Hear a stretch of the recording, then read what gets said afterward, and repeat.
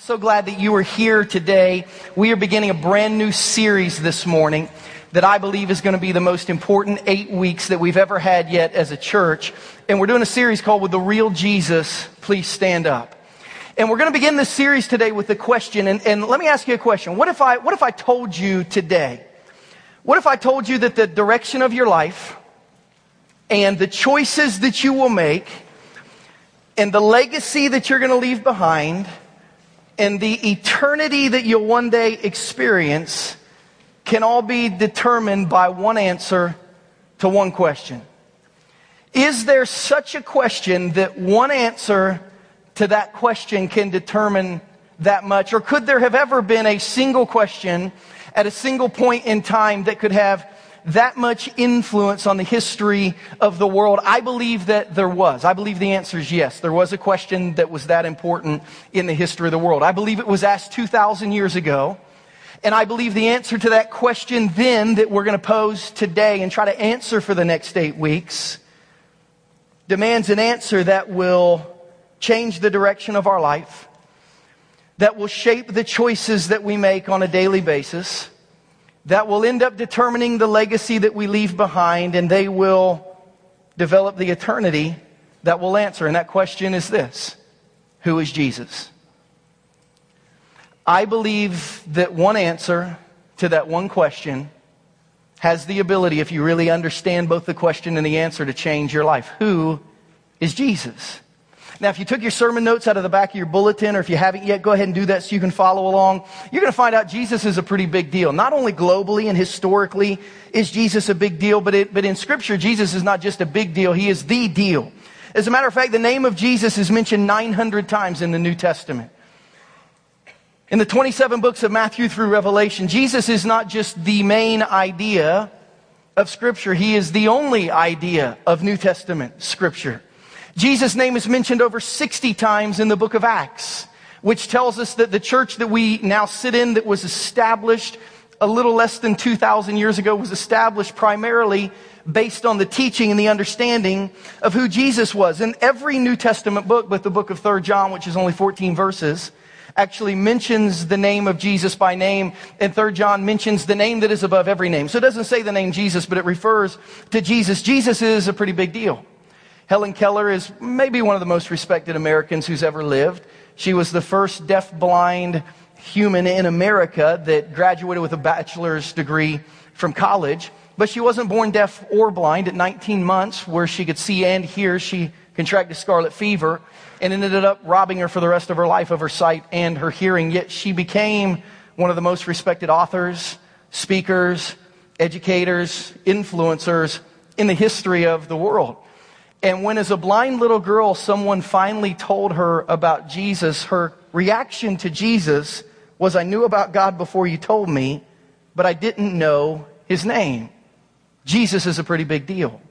And the most important question I believe that any of us will ever answer is the question, who is Jesus? It was asked of a man named Matthew about 2,000 years ago in a little town called Caesarea Philippi, about 25 miles north of the Sea of Galilee, right smack in the middle of today's Middle East. And I want to show you that narrative. If you have your Bibles, I want you to turn to Matthew chapter 16. If you didn't bring your Bibles today, but you'd like one to follow along, or you'd like one to have to take home, our ushers are going to come down the aisle. Just wave at them or make eye contact or kind of wink at them, whatever you have to do to get their attention, and let them know you want a Bible. We've given away more than 700 Bibles since our church began 3 years ago. And every Sunday morning, we will open the Bible, study the Bible, learn from the Bible, and we just want you to have one. So if you don't have one, put your name in this one that was just handed to you, take it home, and just start reading in this book that we're going to be in, Matthew. It's the first book of the New Testament. If you don't know exactly where that is, there'll be a table of contents in the Bible just handed to you. Find New Testament, Matthew, page number, and then find chapter 16. And in Matthew chapter 16, we see the most important question ever asked to a pretty important group of people, the 12 disciples. And we see a really interesting conversation that not only guides their lives, but guides us spiritually unfold. And here's what Matthew chapter 16, verses 13 through 17 says. When Jesus came to the region of Caesarea Philippi, He asked His disciples, "Who do people say that the Son of Man is?" They replied, "Some say John the Baptist, others say Elijah, Still others, Jeremiah or one of the prophets. But what about you, he asked. Who do you say that I am? You should underline those words if you have your Bible with you today. Because this is a question you're going to have to answer. As a matter of fact, Scripture says that one day every knee in heaven and on earth and under the earth will bow, and every tongue will confess that Jesus is Lord. One day you're going to have to give an answer to this question, who is Jesus? It'd be good to spend the rest of your life trying to figure out what that answer is before you're accountable for that answer one day in eternity. But what about you, Jesus asked? Who do you say that I am? Simon Peter answered, you are the Messiah, the Son of the living God. And Jesus replied, blessed are you, Simon, son of Jonah, for this was not revealed to you by flesh and blood, but by my Father who is in heaven. Who is Jesus? That's the question today. And really it's, I believe, the most important question you'll ever have to answer in your life. And I believe the answer to this question really shapes your life, at least moving forward. And as we unpack what happened with the disciples in Matthew chapter 16, I believe the same thing that was going on in Matthew chapter 16 with these 12 men is going on with us today as we deliberate and we kind of figure out the answer to this question. When we ask the question, who is Jesus? You need to understand first, your future is going to be determined by how you answer this question. Your future is going to be determined by how you answer the question, who is Jesus? And listen, I don't know your past. I can't know your past. You probably don't know much of my past. I don't know what burdens you came in today carrying. I don't know what heartbreak you have suffered in your life, or what letdowns you've suffered in your life, or what breakdowns you have suffered in your life. I can't possibly know what mistakes you've made, the consequences of those mistakes that you've paid. I cannot know what has happened in your past. But I can tell you today, although I'm not a fortune teller, I can tell you what will happen in your future. Your future will be determined by how you answer this question. And today you find yourself at kind of a crossroads sitting in Summit Lakes Middle School at 3500 Southwest Windermere Drive, Lee Summit, Missouri. Now, the disciples found themselves at a crossroad in Matthew 16:13. Look at the first part of verse 13. It says, when Jesus came to the region of Caesarea Philippi. Now, this was maybe one of the greatest places in all of Israel, Caesarea Philippi. They're going to put a map on the screen. There's some information about Caesarea Philippi in your message notes. But Caesarea Philippi was a city that was named after Caesar, who technically, as the head of Rome, also governed Israel at the time. And Philip, who was Hebrew. He was Jewish. He was actually Herod the Great's son. Herod the Great was such a great man that his sons would never live up to him. He was such a great man that he didn't even pass on his throne to one of his sons, but 3 of his sons. He was such a great man that his sons didn't think they'd ever be remembered like their dad was remembered. So Philip named a town after himself so that people would remember him. And here we are 2,000 years later, we're talking about him. So it worked. There were actually 2 Caesareas in Israel if you look at it. One was along the Mediterranean coast. When our church, who serves in Israel once a year, goes and serves in Israel, this is where we go the very first day that we wake up. It's one of the most beautiful places on planet Earth along the Mediterranean Sea. The Apostle Paul was held there in prison for a little while, and Herod built that, named it Caesarea, so that Caesar basically would give them some kind of water trade coming down from Rome. He basically said, look, we'll build a port and name it after you if you'll ship stuff to us on the water. So they named it Caesarea. Now they call it Caesarea Maritima to let them know it's the one on the sea. But then Philip, way up north, built Caesarea Philippi. And he named it after Caesar and himself so that he would always be remembered along with a Roman emperor. Now this place was originally a city called Paneas. And it was named after the god Pan. If you've studied mythology or other religions, you've probably heard of pantheism. It was named after Pan, who was allegedly born right near there. And it was kind of at this crossroads of life that the disciples were asked which kind of god they were going to follow. Now, Caesarea Philippi in Jesus' day was a resort town. It was at the base of Mount Hermon, a 9,000-foot mountain peak in northern Israel. It's almost always covered with snow. So we would picture this kind of as a Colorado-type getaway for Jews in the time of Jesus. This was Breckenridge, if you've ever been there, or Keystone, or Vail, or Aspen, if you go that direction. I mean, this was the getaway from the heat of the summer to get out of the Middle Eastern desert and go to a place where it was only going to get up to 70 during the day. It might drop to 40s during the night. There was snow on top of the mountain. There were little lakes and streams that originated from Mount Hermon where you could kind of hang out. The headwaters of the Jordan River were there where you could just kind of lounge around. I mean, this was a place to go and relax, and the disciples were there with Jesus relaxing because they were at a crossroads in life. And after they left this place, they would travel straight south of Caesarea Philippi. They would hit their hometown of Capernaum north on the northern edge of the Sea of Galilee. They would travel down the Jordan River almost to the Dead Sea, and then they would head west when they got to Jericho. They would enter into Jerusalem, and Jesus would be hung on a cross. He would die, he would be buried, and life would forever be different. So the disciples found themselves at a crossroads. They were able to kind of sit back, relax, and process what the rest of their life was going to look like. And you, this morning, have the opportunity to do that. You have the opportunity to take a deep breath and to kind of spiritually assess the past while looking towards the future and answering, who is Jesus going to be to me in my life? Whether you're 13 or 83 this morning, when you leave here, who is Jesus going to be in your life? You see, the disciples' immediate future and their long-term future would be based directly on their answer, but not just their answer, be based on the core belief to the answer of this question: who is Jesus? Their immediate future, their long-term future would be based on their core belief of who Jesus was. So who do you say that Jesus is? That's the question Jesus asked his disciples. And it's interesting because as we look at the second point here and we see what Jesus is doing, we see that a correct view, number 2, of Jesus, a correct view of Jesus changes everything. And you have to understand, if there's a correct view of something, there's an incorrect view of something. And we could take months, if not years, to study all the incorrect views and thoughts and theories of who Jesus is. Or we could just study Jesus so well that by knowing who he is, we can point out those that aren't fully scripturally backed Jesuses. You know, before God called me into ministry, I wanted to be a history and a government teacher. I love history. I love government. One of my favorite places on planet Earth is Washington, D.C. I love just going and being around the history of America, really all over the eastern seaboard. And when we were younger, we took a trip and we got to go visit the Treasury. And part of visiting the Treasury when I was in school is we got to see basically how counterfeit money is made and found out and processed. And we got to spend time with some Secret Service agents because at that time, I'm not sure how it is today, the Secret Service was actually in charge of getting counterfeit money off the streets. And they were showing us how counterfeit money was made, and they gave us like some counterfeit bills to look at, and we had to circle like maybe what was wrong. And I remember one of my classmates asking the agent who was standing there giving us a tour, what do they teach you to look for in a counterfeit? Like how many counterfeits do you have to study so you can know every counterfeit? And I'll never forget his answer. He said, we don't study any of the counterfeits because there's too many possibilities that there can be. He said, the only thing we do is study the real thing. And we know the real thing so well that the minute something is different, we know it's a counterfeit. So we can spend all kinds of time studying other religions and other Jesus and all that stuff.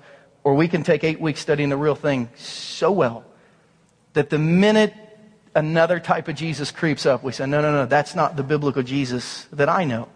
And Jesus wanted his disciples to understand a correct view of him. Look at this. Look at the second half of verse 13 and verse 14. Because Jesus, it says he asked his disciples a question. Who do people say that the Son of Man is?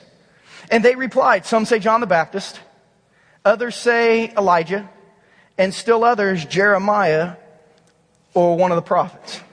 Now here's the key to understanding this text for the disciples, for our understanding of this text, and for our understanding of Jesus. Here's the key. Jesus was not asking this question to try to gain information. He was asking this question to try to force contemplation. Like Jesus wasn't curious about what people were saying about him behind his back. Jesus didn't want to know what the disciples thought. Like we find out throughout the New Testament that because Jesus was God, he knew things. They said he knew what people were thinking in certain situations. Jesus didn't ask the disciples, hey, what's the word on the street about me? Instead, he asked them a question so that he could teach them to think. And if you study Jewish history, you learn that rabbis who were religious teachers We're trained to force thinking through questions, not through lecture. So in the American system of universities, at least the ones that I went to, the professor gets up, he lectures, you take some notes, and then if you can regurgitate all that information, you prove that you know what he said. If you were to, in Jesus' day, go to university, usually a rabbi would never have more than 12 students, and all the teaching happened in the course of dialogue. It was all question and answer.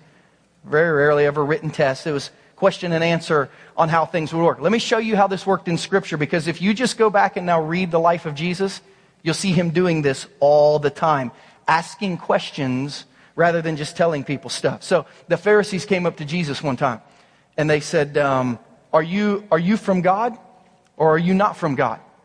Now, do you think Jesus knew the answer to that question, yes or no? Yes, but he didn't answer the question. He said, I don't know. John the Baptist, was he from God, or was he not from God? He asked them a question to make them think. And what he was trying to get them to think was, if you just pay attention, clearly you're living in a supernatural season. He could have just answered their question, but he wanted them to think. Later, a group would come to him. He healed a guy's hand on the Sabbath that had been withered. And they came to him and they said, tell us, is it lawful to heal a man on the Sabbath? Now, do you think Jesus knew the answer to that question, yes or no? Yeah, but he didn't answer the question with an answer. He answered it with a question. He said, I don't know. If one of your animals falls in the well on the Sabbath, will you get him out? He wanted them to think. Basically, he was saying to them, listen, dummy, of course you can help someone on the Sabbath. But he didn't say that. I mean, he said that, but he wanted them to understand that.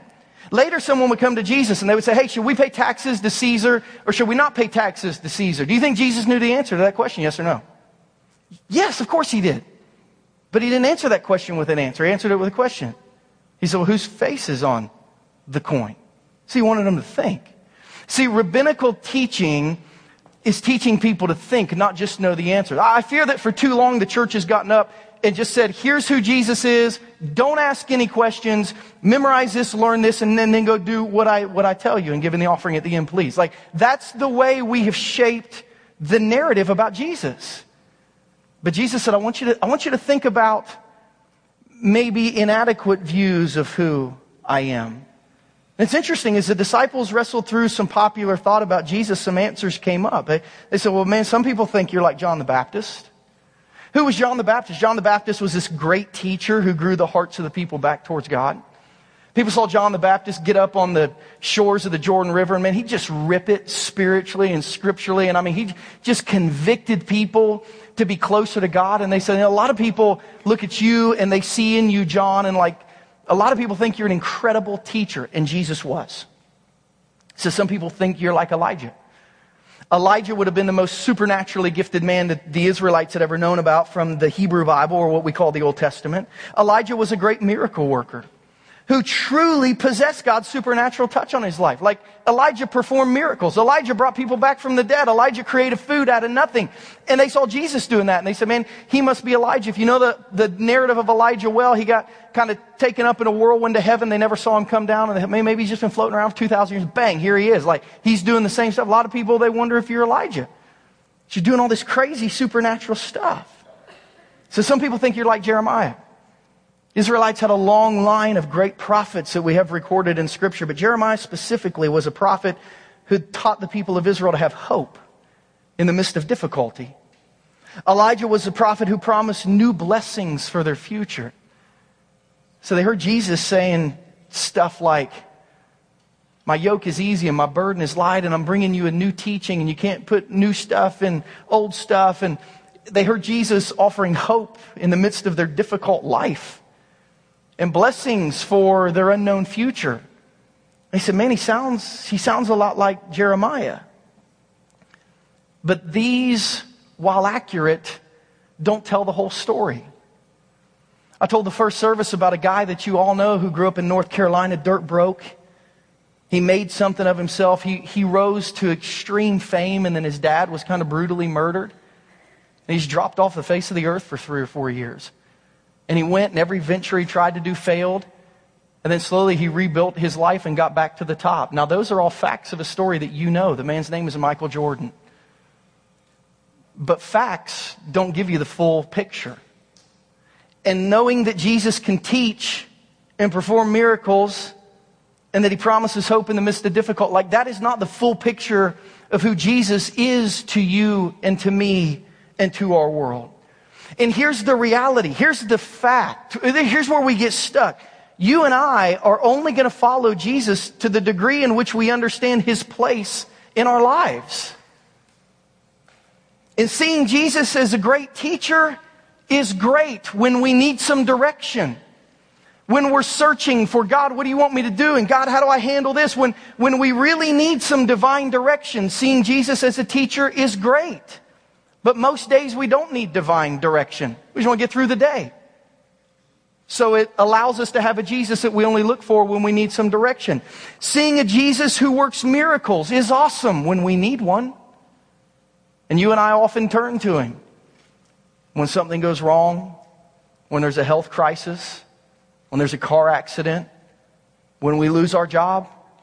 Then we need Elijah. Like, we need Jesus to supernaturally step in and do something when our kid's off the rails, when we're losing our marriage. We need Jesus to step in and be a miracle worker. But we don't need that most of the time. So most of the time we don't need Jesus. We kind of keep Him where we need Him. And seeing Jesus as a prophet who gives hope and blessing in the midst of difficulty is great when you're living in the midst of difficulty, but we don't spend our whole lives in the midst of difficulty. So what we see is, when we have a view of Jesus that's less than who Jesus really is, we follow Jesus less than we're really supposed to follow Jesus. And it was important to Jesus that the disciples wrestle through these options and see the inadequacies of a less than complete understanding of who He really was. Jesus wasn't afraid of that. He said, talk through it, think through it. Who do people say that I am? How's that work? What does that leave out? What if you put all three of them together? Is it enough then? And Jesus, it was important to Jesus, the disciples really answer these hard questions in their life. Who is Jesus to me? It was also important to Jesus that the disciples decide for themselves who He was and not base their decision on the opinions of others. Because I can't tell you how many men have said yes to Jesus because they wanted to say yes to a woman that they wanted to marry. But they weren't really saying yes to Jesus. I can't tell you how many young gals I've met who said yes to Jesus because they wanted to marry a guy who loved Jesus. And they said, if Jesus comes with you, then I guess I'll take him too. I can't tell you how many people sit in churches on Sunday morning because their granddad sat in church and their dad sat in church, and there's no Royals and there's no NASCAR and there's no Chiefs today, so it's Sunday, so I guess you just come to church. And there's this kind of loose connection to Jesus, but it's never been one you've thought through. It's never been one you've decided on. It's never been you saying, at all cost, no matter how it impacts my life, I choose Jesus. And Jesus said, I want you to think through this for you, and I want you to do this for you. Because a complete understanding of Jesus is what it takes to have a complete transformation of your life. That's why Jesus came back and asked the question in verse 15. After He asked His disciples, who do people say? And they started talking through. Jesus really zoned in. He said, but what about you? What about you? I mean, if you have your Bible open, I pray you'll cross out the word you. You won't go to hell if you cross out a word in the Bible, I promise. Cross out the word you and write me. What about me? This is the question you have to ask yourself as you move forward. What about me? What do I say about Jesus? Verse 15, what about you, he asked. Who do you say that I am? Simon Peter answered. Why? Because he always did. He was that kid in class who had all the answers. He always spoke first. Sometimes he was right, sometimes he was wrong, but he was always speaking first. Simon Peter answered, you are the Messiah, and you're the Son of the living God. This Messiah word is a big word that doesn't have full understanding in most of our hearts. You see, the Messiah is actually a Hebrew word. It's the Hebrew term for Savior. If you and I spoke Hebrew, we would Yeshua Mashiach is how they say it when you go over there. Jesus Messiah. You and I often refer to Jesus as Jesus Christ. Those are Greek words. Christ is the Greek term for Savior. But here's where it kind of gets messed up. Because the Hebrews understood what Savior meant. The Greeks, probably a little less so, but their language was universal, so we learned it. But this English word Savior, I'll be honest with you, it's really an inadequate English term for the biblical understanding of the Messiah. Just knowing that Jesus is your Savior really doesn't introduce you to all that Jesus is to you. Because what we're going to learn in the next 7 weeks is that when we really have a complete biblical understanding of who Jesus is, it changes everything. It changes the direction of our life. It impacts the choices that we make and when we make them. It determines the legacy that we want to leave for our kids and our grandkids, in our communities, in our families, in our churches, and our friends. And it certainly impacts our eternity. As a matter of fact, we're going to learn if Jesus is really the Messiah, then we can trust Him with every aspect of our life, with every aspect of our future, and with every aspect of our eternity. If Jesus is really the Messiah, and we have trusted Him with our life, there literally is nothing else to worry about on planet Earth. If we really understand who Jesus is. Now, it took the disciples 2.5 years to get to this point. And it took them a lot of conversations, took them a lot of questions, and they would continue to wrestle with this for the next 7 months. Like the week before Jesus died, they would publicly hail Him as King of the Jews. They'd celebrate Him on Palm Sunday, and then 4 days later on Thursday night, they'd all deny Him and run away. I mean, it took them a little while. Then a few days later, they would literally hide from His ghost because it freaked Him out, is what they thought. After He had resurrected, they locked themselves in a room, and they wouldn't even let Him in the door. He had to pass through the walls to come and talk to Him, however in the world that happened. I mean, these disciples who were trying to understand who Jesus was, it took them a while. And even after that, it took them a little while. But when we see the disciples in the book of Acts that started the church and that gave their entire life to Jesus, they're different than the people we see in the books of Matthew, Mark, Luke, and John, the story of Jesus' life. Knowing who Jesus was changed them forever. On January 11th of next year, we'll start 52 weeks of 2015 at our church. And we're committing 40 of the 52 weeks next year to preach through the book of Acts and teach through the book of Acts, one chapter at a time, one narrative at a time, because we want to see what happens when God's church just explodes with life and vision and mission. It's going to be great. I love the book of Acts. It's going to be an unbelievable year as we study the book of Acts.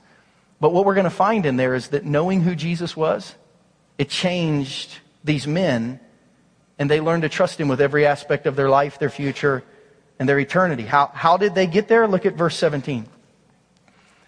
Because you need to understand this morning what's happening in your life spiritually. Because some of you are not here by chance. Some of you, listen to me, I believe this with all my heart, as crazy as it sounds. Some of you, God brought you here today. Now, He had a friend invite you, or He had a spouse invite you, or someone put a note card in your hand, or you got a flyer in the mail. But all of those things, God used those things because God wanted you to be here today. Why? Look at verse 17. Jesus replied, "Blessed are you, Simon, son of Jonah, for this was not revealed to you by flesh and blood, but by my Father in heaven."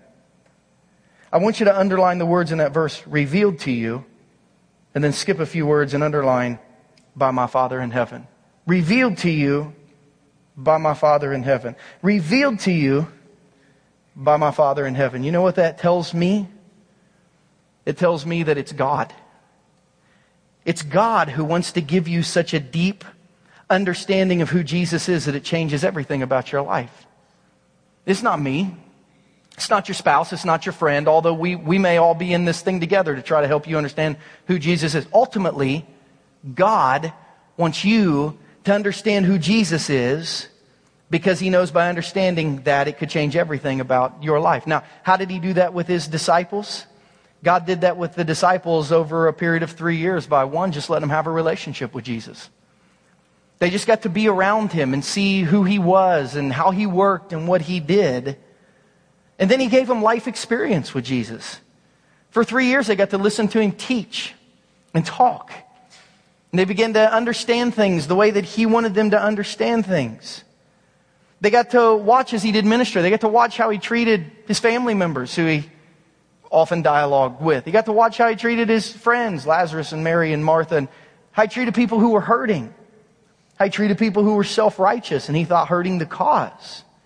They got to be in dialogue with Him and ask Him questions and say, why'd you do that? And how does this work? And what do we do here? They got to watch him heal people. And so, man, this guy is attracted to people who are hurting, and he has the ability to help them. They got to watch him do miracles.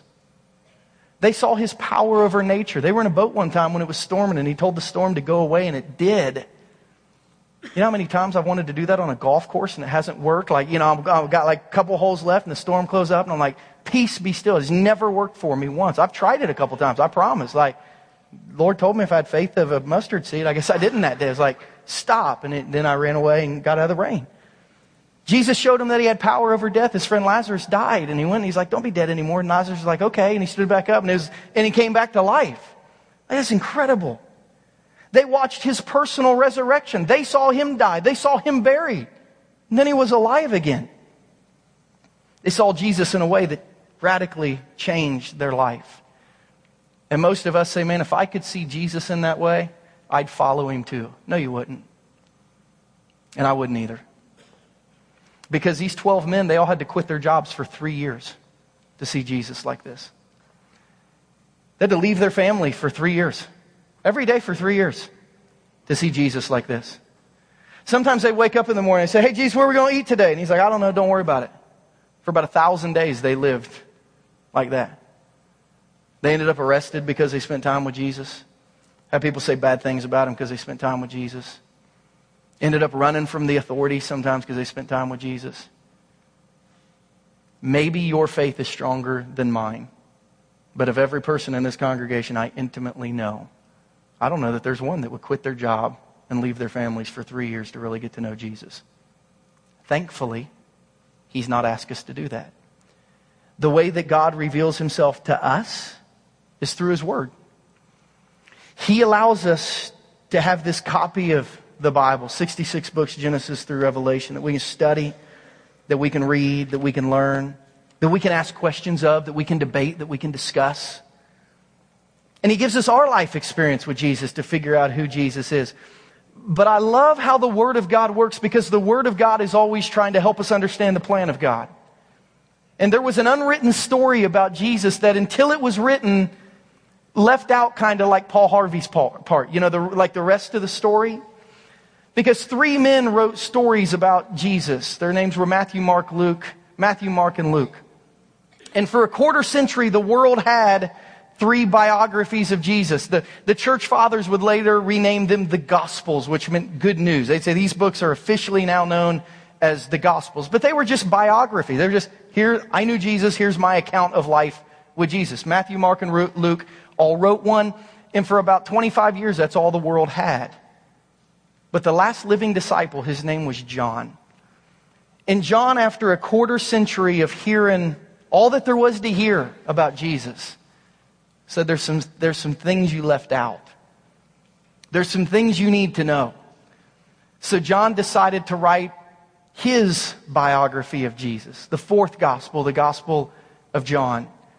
And in the Gospel of John, 90% of what John wrote is not found anywhere else in Matthew, Mark, or Luke, because he was writing the rest of the story. And at the end of his book, he said, let me tell you why I wrote my version of the story. In John 20:31, he said, all this is written so that you can believe that Jesus is the Messiah, the Son of God.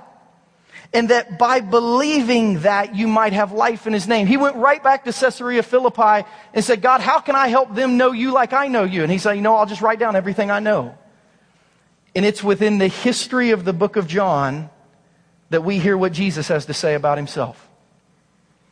John lists or writes his book around a series of 7 miracles that Jesus did.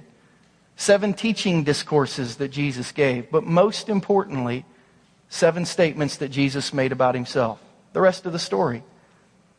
7 things that Jesus wants us to know about him so we can know Jesus like John did, so that it can change everything about our life. And what does Jesus say about himself that we'll study the next 7 weeks? Jesus says, I'm the bread of life.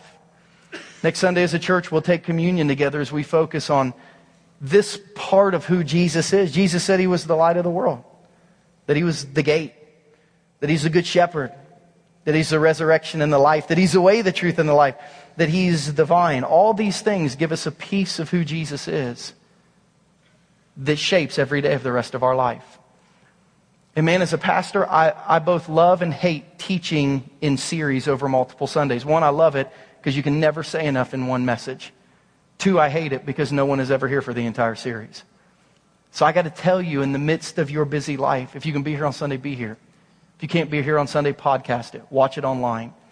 Because these next 7 weeks of who Jesus is are the most important things any of us can ever learn. Because when we understand Jesus for who he really is, it has the ability to direct our future, to shape our choices, to determine our legacy, and one day to determine our eternity. Will you pray with me?